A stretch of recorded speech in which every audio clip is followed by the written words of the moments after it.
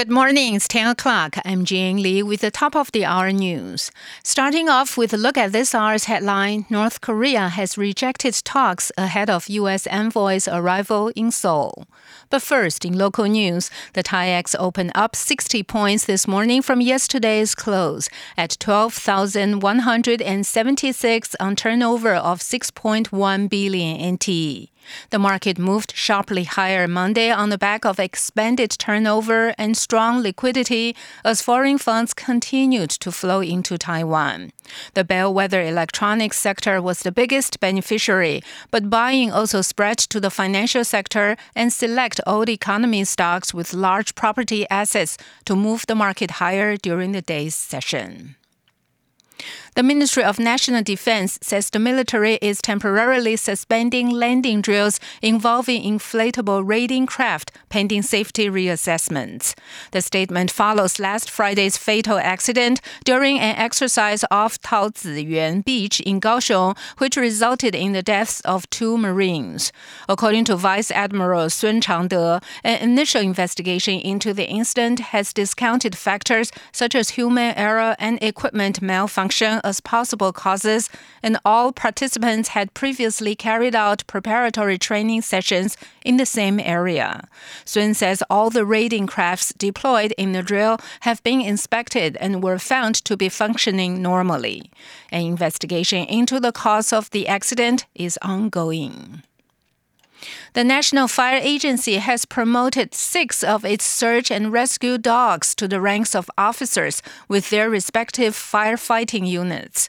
The promoted dogs include 5-year-old Tiexiong or Iron Hero, a canine that helped find 2 people trapped under a partly collapsed building in the aftermath of the deadly February 6, 2018 earthquake in Hualien.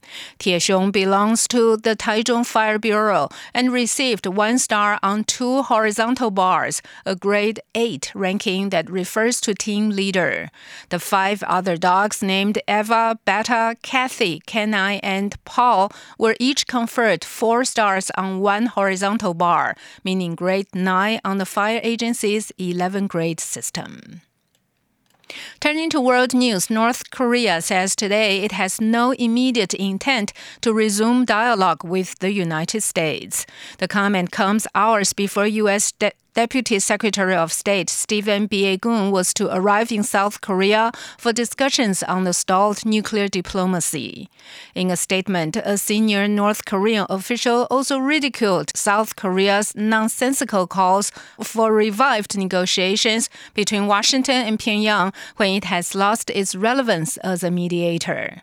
The U.S. State Department said Biegun, who is also President Donald Trump's special representative for North Korea, during his meetings with officials in South Korea and Japan this week, will discuss allied cooperation on a range of issues, including the final, fully verified denuclearization of North Korea.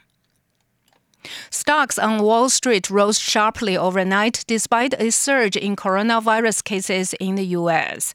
Strong gains were led by record share prices for some tech industry giants. Sarah Walton reports. Amazon and Netflix both hit record share prices on Monday, with Amazon reaching $3,000 a share for the first time. Elsewhere, Apple, Microsoft and Google parent company Alphabet all saw healthy increases. The tech-heavy Nasdaq ended the day up more than 2%, while both the Dow and S&P closed up by nearly 2%. It was also a good day for electric car makers. Tesla shares rocketed after figures showed it delivered thousands more vehicles than predicted in the second quarter.